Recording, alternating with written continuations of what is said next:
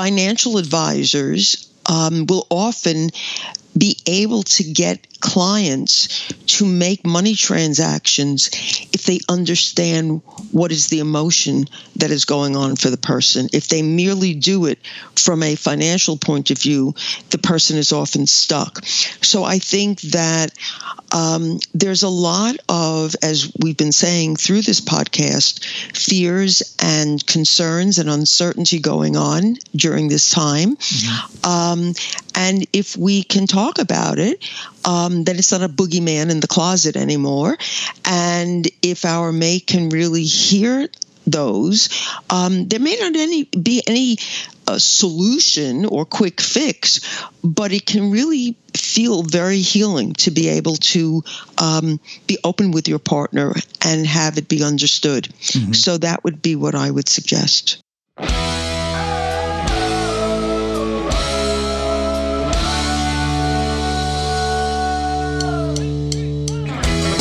This week, Dr. Karen Sherman and I discuss how everything from starting a family to purchasing a home is getting postponed because of the financial fallout from the pandemic. So, should couples be concerned about this or not? Or how can they take this in stride? We have answers if you stay tuned. Hi, I'm going to keep this short. If you're new to the podcast, welcome. You should know that we have a website, hitchedmag.com, with thousands of articles, our complete podcast archive with over 500 episodes, a free weekly newsletter, and more. If you like this podcast, please leave a rating or review to help encourage others to join. And without further ado, enjoy.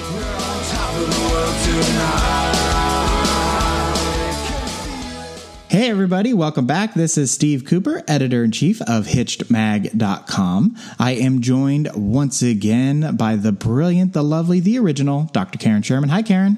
Hiya, Steve. Hello. Karen is a practicing psychologist in relationship and lifestyle issues for over 30 years. Karen is the author of Mindfulness and the Art of Choice, Transform Your Life.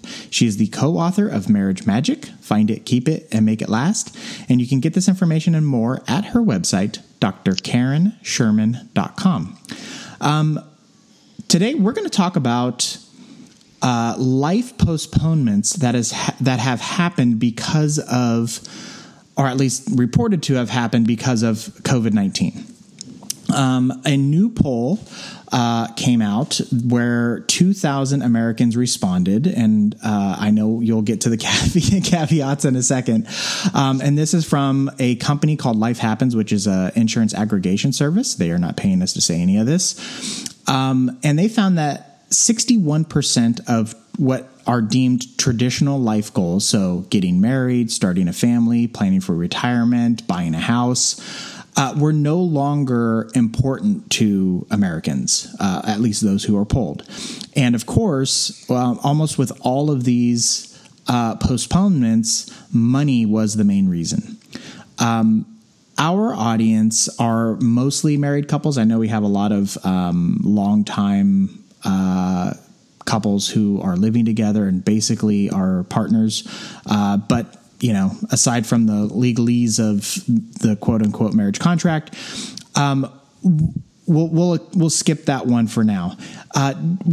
Do you think postponing starting a family will have a big impact on families, or is starting a family a year or two later than you had planned on it, like really not that big of a deal? I don't think it's a big deal. As a matter of fact, I think it might actually be something that is advantageous to the couple and to the children, because it gives the couple a chance to get to know each other better. It gives them a chance to enjoy their freedom as a couple, although during COVID, obviously, we don't have that many freedoms, but it's still where you're not living the stress of having a family. And again, as I started, it gives you an opportunity to really get to know each other and to learn how to deal with one another before you bring on the addition of children. So I don't think it's a bad idea at all. Mm-hmm. When I'm working with couples and they tell me that they've waited a couple of years before they had children, in my head, I think, that was a good thing to do. Yeah. The one scenario where I feel like I'm in full agreement with all that you just said. The one scenario where I feel like it could potentially be detrimental, or at least definitely mess with the game plan that you might have as a couple, is if you already have kids and you didn't want a growing gap between them. Yes. To hamper things. So that would be one scenario where I'd think like, ooh, that would be tough. Right. As I will mention later on, we're already seeing this trend anyway. So the postponement, I don't think, to your point, is that big of a deal. Right. We know that planning for retirement is important, particularly when you're young, because the returns become exponential as you get older, assuming everything goes well. But we also know that it's not impossible to start retirement planning later on in life. Is this even a question of survive? I mean, is this really like that big of an issue if the main concern today is surviving? Or should you really weigh the options of trying to balance today's survival with tomorrow's planning? Well, when I read this question, I thought to myself, I don't know really how many young families plan for retirement. I mean, I think it's a good idea, but I don't know how many really plan for retirement. My instinct is to say that people really don't start planning for retirement until they are several years into their marriage and their family. Because in the beginning, many times there are debts. You're trying to perhaps save money for a house. You have the expenses of, a new child coming in. So how many different things, can you take care of at once? But especially now, when the unemployment rate is so high, and a lot of people are struggling with money, it's going to be very difficult to plan for retirement. And if the choice is between planning for 20, 30 years ahead or surviving, I think that the natural thing to do is to be worried about right now, be worried about the here and now. Mm-hmm. Do you, I agree. Do you think that couples should have a game plan to resurrect the conversation? Like let's reassess things in 6 months, or, but this time next year we need to rethink where we're at or anything like that? Sure, I think that's a good idea. But again, I remember years ago, and I may have even told this to you through the years, we've been together so long, Steve, I don't remember which anecdotes I've told you. But years ago when I was in graduate school, one of the papers I had to do, I was questioning my friends who were the same age as I was about where did they see themselves 5 years from now. And they looked at each other like, huh? We've never even thought about that.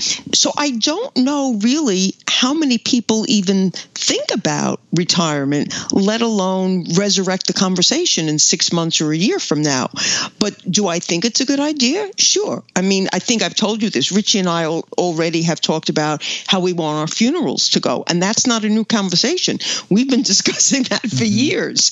So I think it depends on who you are as people and how much planning you do and how much you want to have control over your life. It's going to depend on your personalities. For me personally, I think having some sense of what your future will look like and being prepared for it makes a lot of sense. Mm-hmm. Yeah, totally agree. One of the, talking about retirement planning and financial burdens, 47% said that their student loans were also making them delay some of their life milestones. And one of the interesting things about the student loan debt as opposed to basically all other debt is you can't get rid of it. Like you can't file for bankruptcy and wipe it away like a credit card or something, which is It's crazy. Anyways, one of the milestones that I mentioned at the very top was not buying a house as well.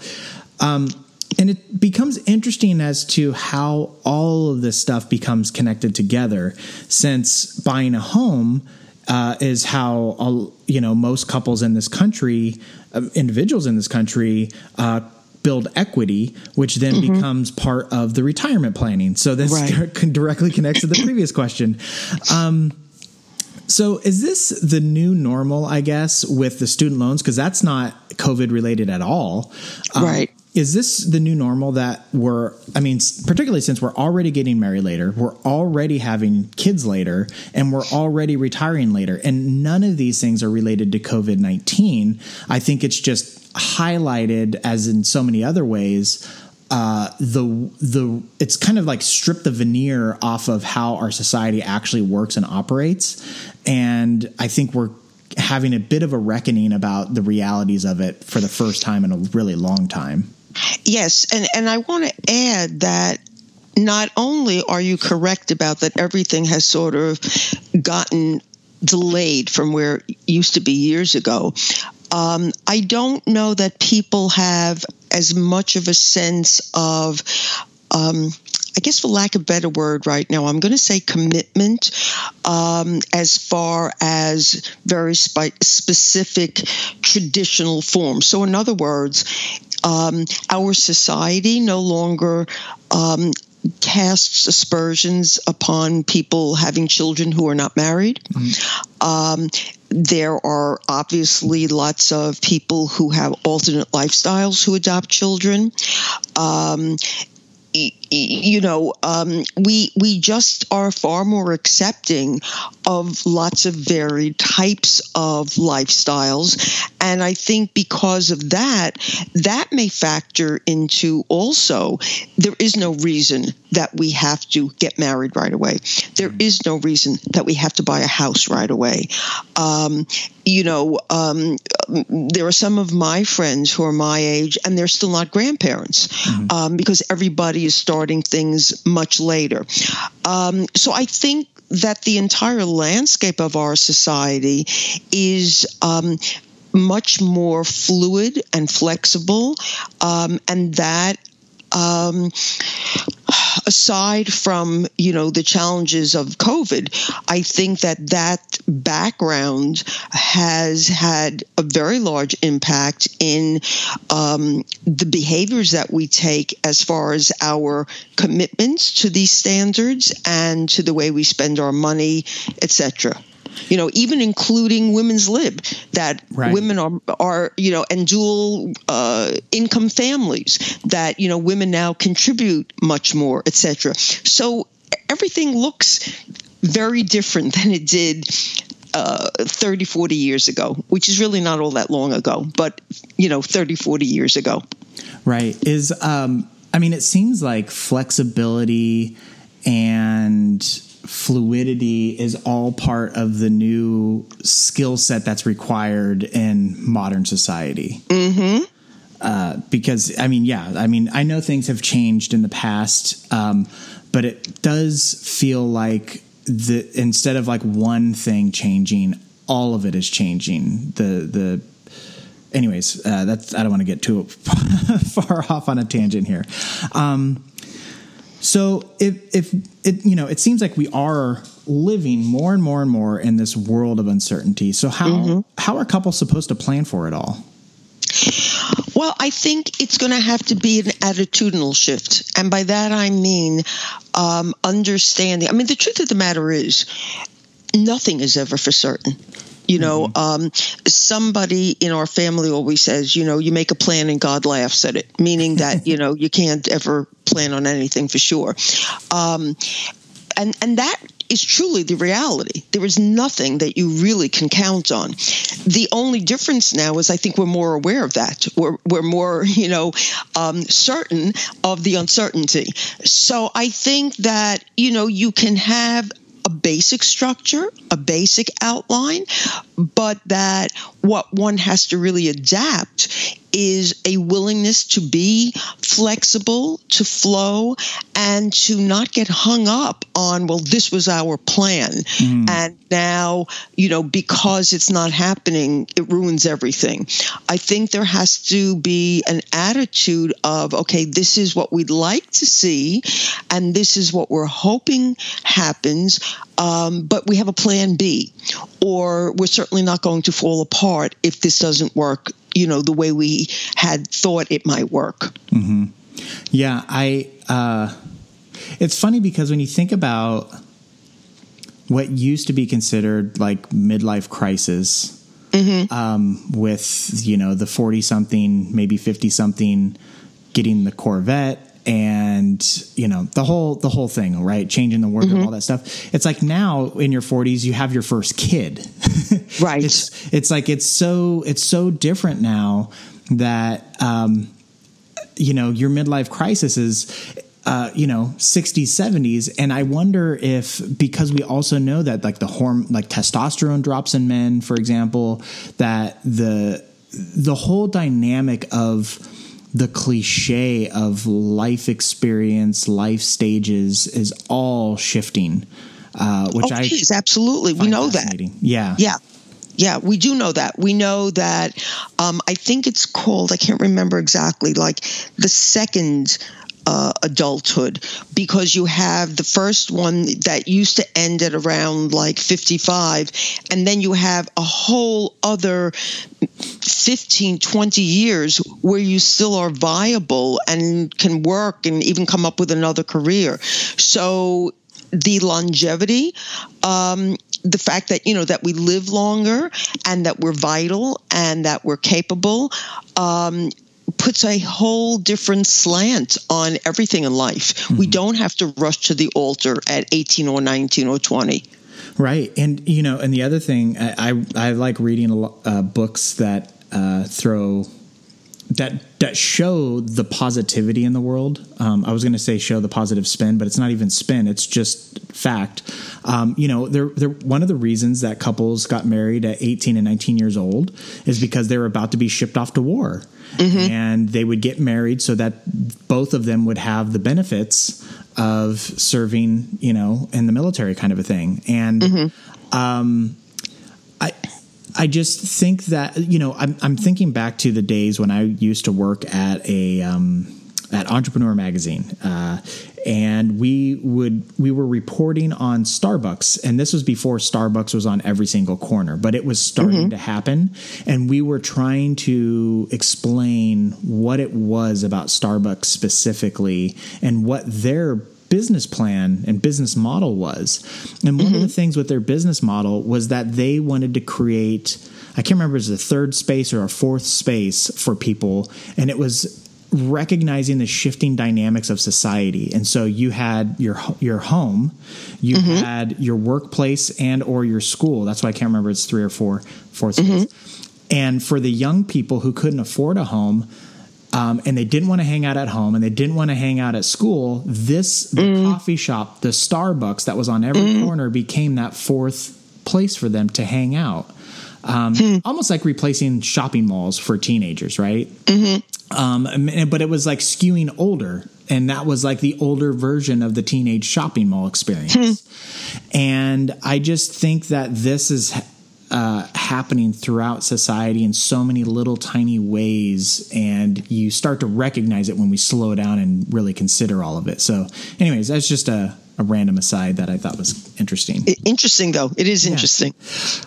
Okay, so I know this is not a financial advice podcast in general, but so many, and we've talked about this so many times too. It's not about money. Isn't about money. It's correct. It's emotion. Its life plans are tied up with money. So, what can people do mentally and emotionally since all this postponement? As we bring it back to the very beginning here, all these postponements related to COVID were happening because of self-reported financial stress and strain? My usual answer is to have to talk about it, to express your feelings, to express your concerns, your fears, and if you're the listening partner, to validate it, to not, poo-poo it or dismiss it or say, don't be silly or whatever. The more that you can be open and honest with your partner and express what's going on for you, the more you'll understand each other. And, as I've mentioned in a podcast, who remembers when, financial advisors will often be able to get clients to make money transactions if they understand what is the emotion that is going on for the person. If they merely do it from a financial point of view, the person is often stuck. So I think that there's a lot of, as we've been saying through this podcast, fears and concerns and uncertainty going on during this time. And if we can talk about it, then it's not a boogeyman in the closet anymore.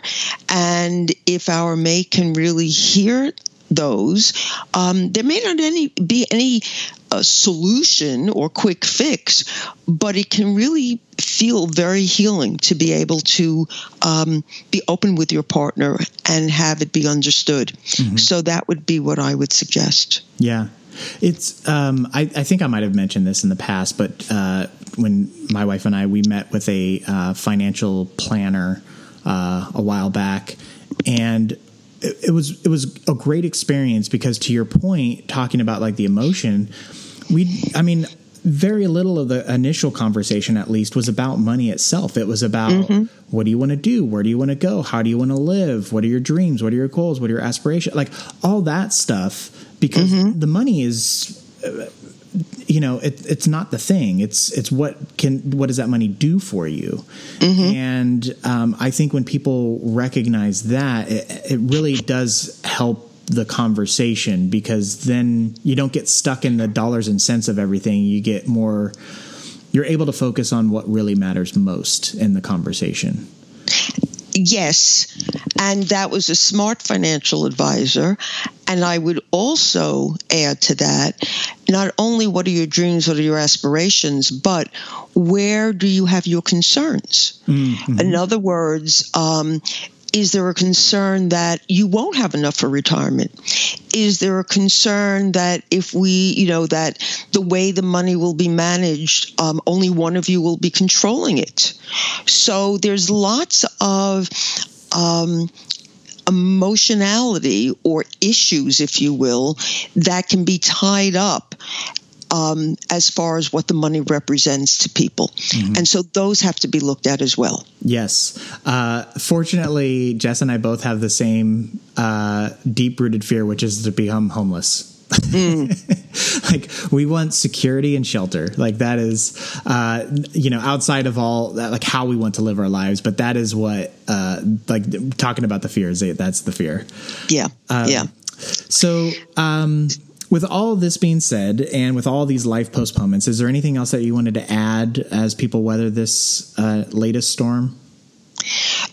Well, not really. The only thing which you alluded to in the beginning, again, I want to remind people that this is a survey, and that what we know is, from a research point of view, people who respond to surveys are a particular type of person. So we don't know, even though there were so many people who responded to this, 2,000, we don't know if they are of a different species, so to speak, just because they're willing to respond to a survey. Again, I just want to stress, because I really think that this is an important point. Stress comes from uncertainty and from not knowing what the outcome is going to be and feeling out of control. And so the best thing that any of us can do in times of stress, especially COVID, is to realize that in reality, there is nothing we have control over. This is just a very large example of it. And so get as much information as you can. take as much control as you can, which is through the mask wearing and the washing of the hands. I know a lot of people don't like the idea of wearing masks. They feel that it is encumbering on their freedoms. I would remind people that we wear seatbelts. We have our children wear helmets when they get on bicycles. So this is not really to, stop people from having freedom. This is so that we can all continue to live and enjoy our freedoms. I can't with the no mask wearing. I'm gonna be blunt. If you're not wearing a mask, you're putting everybody in harm's way. And you're slowing down the economic recovery. And if you want to make that argument, then explain to me why you wear a t-shirt when you go into a store, or wear shorts or pants. It's a civil society, and this is what we do to survive. Yeah. Like, the no mask wearing, I just can't. Yeah. It's completely irresponsible and totally selfish, and shame on you. And I'm totally comfortable saying that. Like, shame on you for not wearing a mask. That's a selfish thing to do. We are in a global pandemic. I'm done being nice about it, because every other country first world country seems to have figured it out. And we are spiking again as we record this. Well, that is one of the downfalls of being a democracy. It is, yes. The problem is like, we are a democracy, but we are also a society. And in order for a society to function, we have to act responsibly as a civil society and take care of one another. And when you don't wear a mask, you're no longer holding up your end of the bargain. So, I agree. Okay. I hope that won't turn any of our podcast listeners to becoming non-listeners, but I hope not too. But I feel like if there's one thing that people get out of this podcast, is that I practice what I preach, and that I always try to be honest and open and respectful. And I'm not calling anybody names, but I do feel like this is literally a life and death matter. And I don't think there's wiggle room for conversation about freedoms at this point. Yeah. So, I agree. Well, that took a dark turn at the end, but hopefully people stuck around. And thank you so much for your time, Karen. It is always, always, always a pleasure.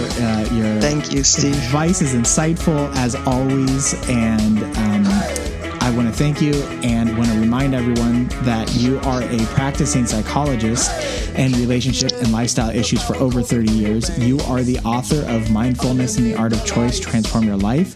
You are also the co-author of Marriage Magic, Find It, Keep It, and Make It Last. And people can find more information at your website, drkarensherman.com. Of course, we have this information on our website, hitchedmag.com, along with thousands of articles, the entire 500 plus episode archive of our podcast, and a free weekly newsletter that goes out Monday evenings. It takes about 30 seconds to sign up, and it includes all the latest information we put out for the week, the highlighted information at least, which includes the latest episode of the podcast. So if you want to keep in touch, that's the best, simple, easiest way to do so. And with that, we will wrap it up. So thank you one last time. And until next time, take care, everybody.